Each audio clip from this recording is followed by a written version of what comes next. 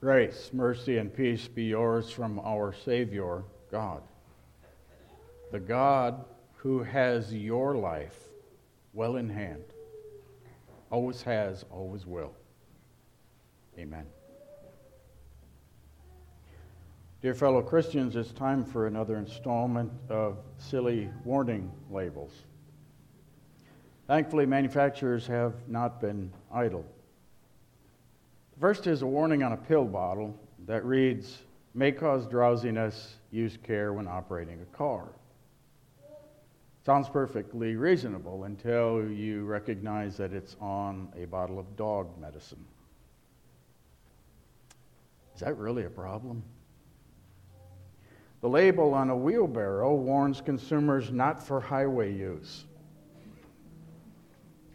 The new Razor scooter is emblazoned with a sticker that says, "Warning, this product moves when used." The warning on a package of fireplace logs, "Caution, fire hazard."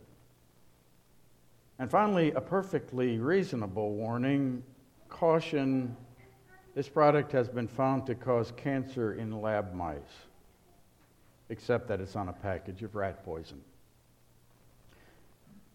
Now, you wonder, you step back and wonder why manufacturers feel the need. I could come up with 4 possible explanations on why they feel the need to put such inane warning stickers on products. 1, they think we're stupid. 2, we are that stupid. 3, well, they have a sense of humor. And 4, their lawyers made them do it. I suspect it's the last. Their lawyers made them do it to protect them in case somebody actually did or for some reason found it necessary to do what they warned not to do.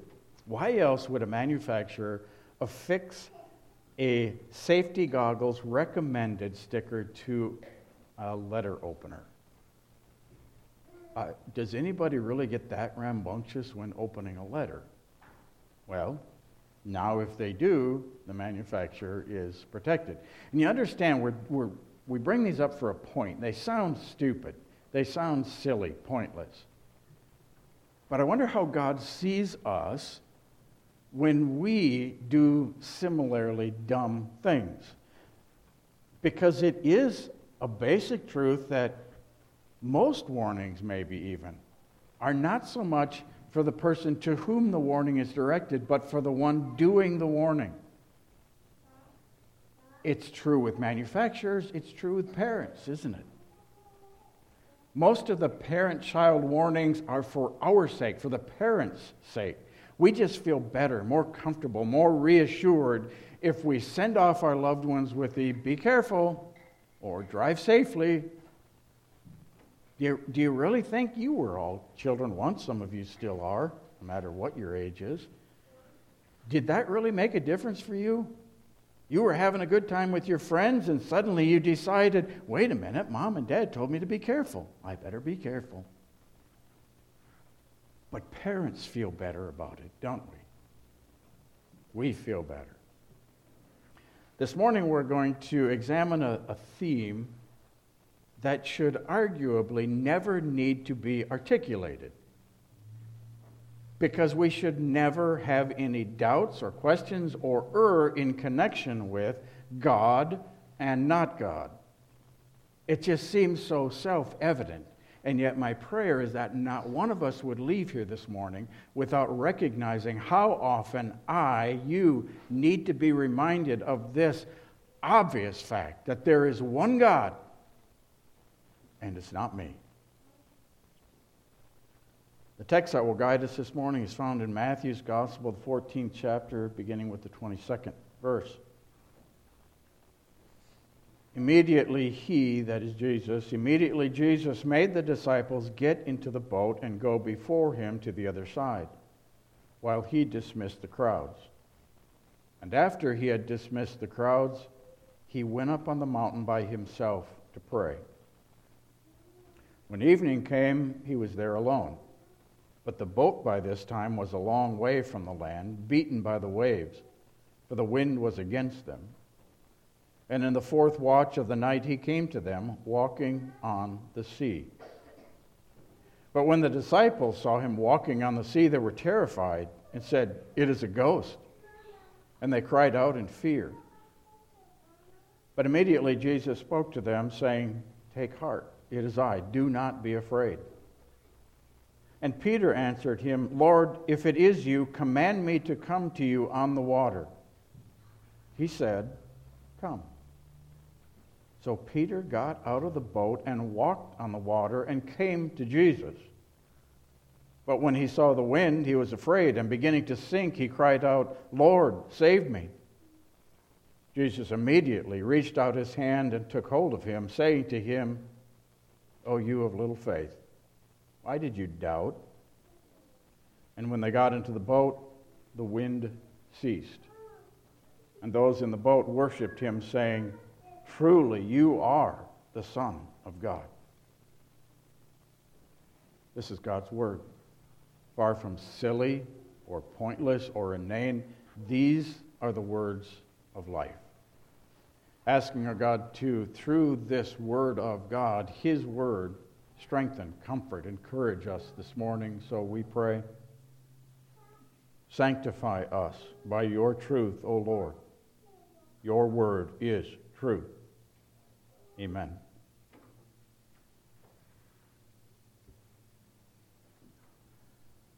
I have little doubt that a discussion about who is and who is not God would seem to you to be sort of pointless, but bear with me. While there is much in this life that is silly and unnecessary, this is not one of them. By way of explanation, we first join the disciples in their storm-tossed little boat on the Sea of Galilee at the point where they believe they've just seen a ghost. There's a couple of reasons we shouldn't be too hard on them. First of all, the word ghost can also be translated apparition. So they saw an apparition, something they didn't understand, and it frightened them. Now, put yourselves in their shoes. They're battling, trying to row against the wind in a storm, and we're told that storms on the Sea of Galilee could come up suddenly and were very violent. So they're battling this storm, and they see something coming toward them walking on the water. I would imagine you and I would be somewhat apprehensive. We would find that also to be somewhat disconcerting. And they cried out in fear. Set that aside for a little bit and ask yourself, before they saw that, what were they thinking? What do you imagine they were doing? These were men of God, and they were in peril. Don't you suppose that they were petitioning their God for deliverance in their hour of need, in their moment of peril? I would imagine. And yet they're surprised when he answers. Or maybe more accurately, they're surprised at the answer. Should they have been? What happened just before this is that Jesus had fed the thousands with just a few loaves of bread and a couple of fish. So he had demonstrated to them again his power. And it's inconceivable that in their hour of need, they didn't long for Jesus to be with them, to exert that power on their behalf and still the storm or protect them. And yet, when he comes, they're surprised.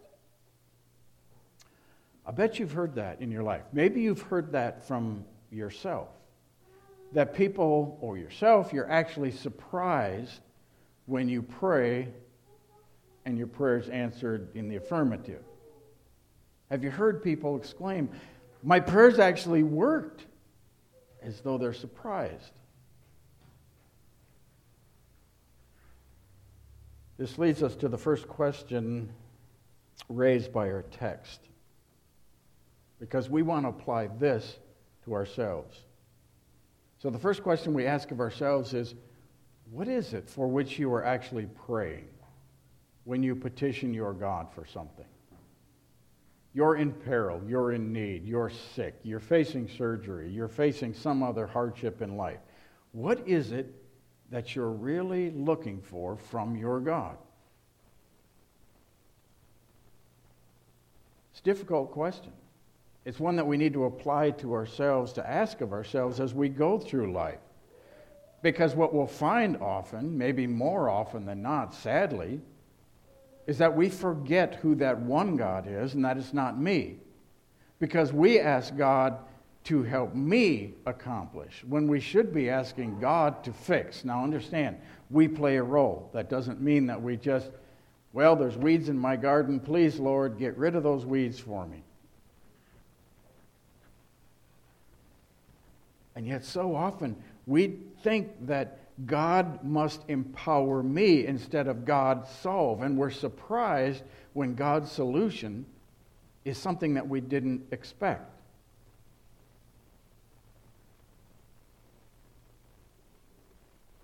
I am not God.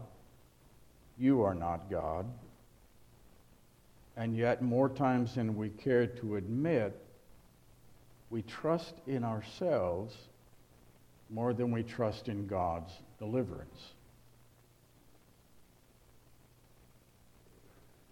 The next striking aspect in our text is, of course, the fact that Peter walked on water. Peter gets lambasted here because he began to sink. Now, we've talked about this before. It's the height of hypocrisy to condemn Peter unless you've walked on water yourself successfully for a prolonged period of time. The faith of Peter here is astounding. What we want to examine is why it began to fail. Notice, first of all, that Peter recognized that faith isn't just blind, that you can't just have faith in what you want to be true. Faith has an object. Faith must rest upon a promise from God. So did you notice what Peter did first? He didn't just jump out. He did that later, by the way, didn't he? After Jesus' resurrection, when Jesus was standing by the lake, it's the Lord, John said. Peter took off his outer garment, jumped in. But here, and he sunk, by the way, he had to swim. But here, he first asked for the Lord's command, understanding that we can trust God's command, but we can't trust what God has never promised. So he says, Lord, tell me to come out, and I'll come out to you on the water. Jesus says simply, come. And Peter takes him at his word and walks on water. It's astounding. What we want to know is, what caused his failure? Now, our text says that when he saw the wind and the waves, he began to sink. But what was the root cause? What lay at the base of that error, that failure of Peter's? He looked at the threat instead of at the deliverer. And that's what caused him to fail. He recognized his own inability. That played a role, of course, but when he looked at the threat and recognized himself as a fallible, frail human being, he began to fail. When did he again succeed? When he turned his gaze to the only one who is God. Now, we know that's true. We know that Peter got back on the right path because our text tells us immediately when he began to fail, he shifted his focus and said, Lord, save me. And you heard the results. Jesus did. Immediately, Jesus reached out his hand and took hold of him. I would give Peter high marks here, wouldn't you? He had the faith to walk on water, and then he had the presence of mind or the grace from his God to be able to turned to Jesus when he needed Jesus to refocus there. And yet Jesus didn't give him high marks, did he? In fact, he used that one Greek word, translated in two words, called him a little faith. And interestingly, that's a term that Jesus reserved for use with his disciples. That's the only time he used the form of the word. Little faith. Little faith? What would Jesus say to you and me? What would he say to us if he were standing right in front of us? What would he say to me every time I forget God and not God? Every time I fail to look to him, to trust him, to turn to him with every need, not as a last resort, not to make me feel better about my chances. Okay, I'm having trouble with this, so I'm going to cover all my bases. I'll get God on board, and I'll maybe get my family members on board, and I'll see this thing through. And then we start to sink. What all of this teaches us, again, is how great is that gap between God and us. Immeasurably immense. We need to come to terms with that because our tendency is to bring God down to our level in so many different ways. We want something, we ask God, we don't get it, and we're resentful. Instead of, thank you, God, you know what's best. Always. You love me. You promise not to withhold anything that's good for me, so in saying no, you're teaching me something, you're preventing some harm, you're doing what you alone knows is best for me. Thank you. We bring him down to our level and imagine that if I see something as good, as necessary, God must. Can't tell you how many different ways on a day-to-day basis you and I will find that we do that in our prayers, in our dealing with others, in so many different ways. So it sounds so self-evident, God and not God, and yet we find it so hard to stay in our lane and not drift over. You want to know the biggest reason why that's critically important? Because Jesus never lost faith and trust in his Father. Why is that so important? Because Jesus had to be perfect in every way. And understand what he was up against. The waves of apprehension and terror must have beat against him his whole life because he knew what was coming. And it was not just he had to look forward to nails and a cross and spear and spit and a crown of thorns, physical pain. He knew that he was going to have to carry the sum total of the world's sin, bear the punishment for all of our sin and carry that to the cross, and that he would be abandoned by his heavenly Father. And he carried that every single day. And the sum total of all the wrath of evil beat against this man, just overclouded him with apprehension, with the temptation to apprehension and fear. Is there another way? Well, Satan just told me that I can have all this if I just worship him. And yet not once did Jesus fail. And that's critically important because had he failed just once, all would have been lost. All of us condemned, because nothing less than a perfect, sinless, holy sacrifice would be a sufficient payment for our sins. And that's exactly what Jesus offered. Not God. God. And that Son of God offered that perfect life on the cross, and God the Father, God, declared the sum total of the world's sin to have been paid. And then, as we heard in that New Testament reading, that becomes ours not by doing, but simply by believing what the Bible tells us, that is ours through faith. Paul talked about Moses, and he wrote about how if you do all the things right, you will live by them. But God gave us this new righteousness, the righteousness He provides. I can't earn, I can't be perfect because I've already failed. Jesus did not. This represents the greatest reason why we need to let God be God, because you and I could never have paid the bill. We don't have any currency to do that. We don't have any ability. We can't correct what is broken, make right what we did wrong. And then we find so many other areas in our lives where we need to stay in our lane and let God do what only God can do.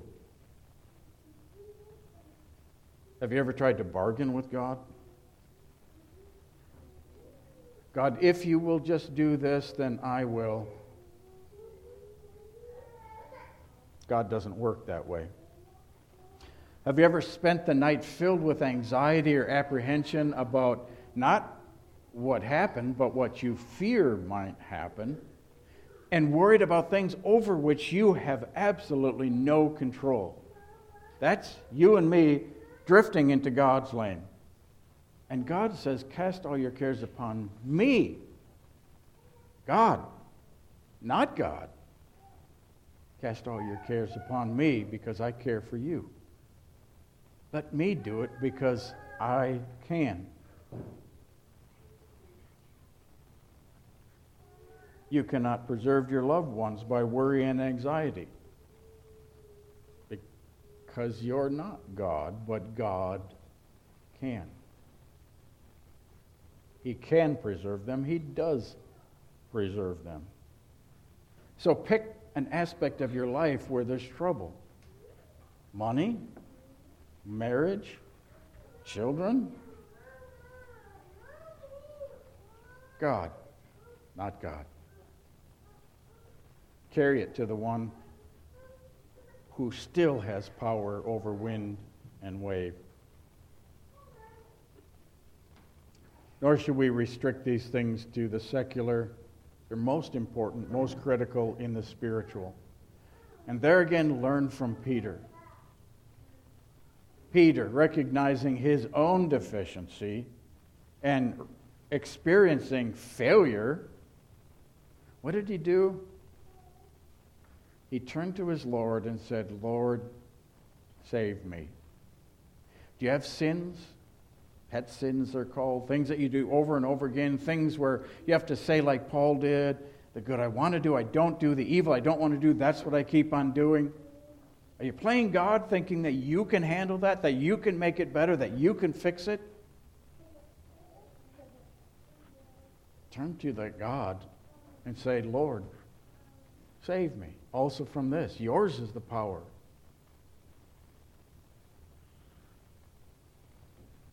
What a tremendous comfort this is intended to give to each of us. And our God wants us to take full advantage of it. Not only can't you take responsibility for those for which God alone is responsible, God makes it clear that He is well pleased when you obey His command to simply be still and know that I am God. Acknowledge the powerful, capable, glorious presence of your God. Hear Him speak to you as He did to the disciples. Take heart, it is I. Do not be afraid. The God who sacrificed His own Son will never, could never let you down. Amen.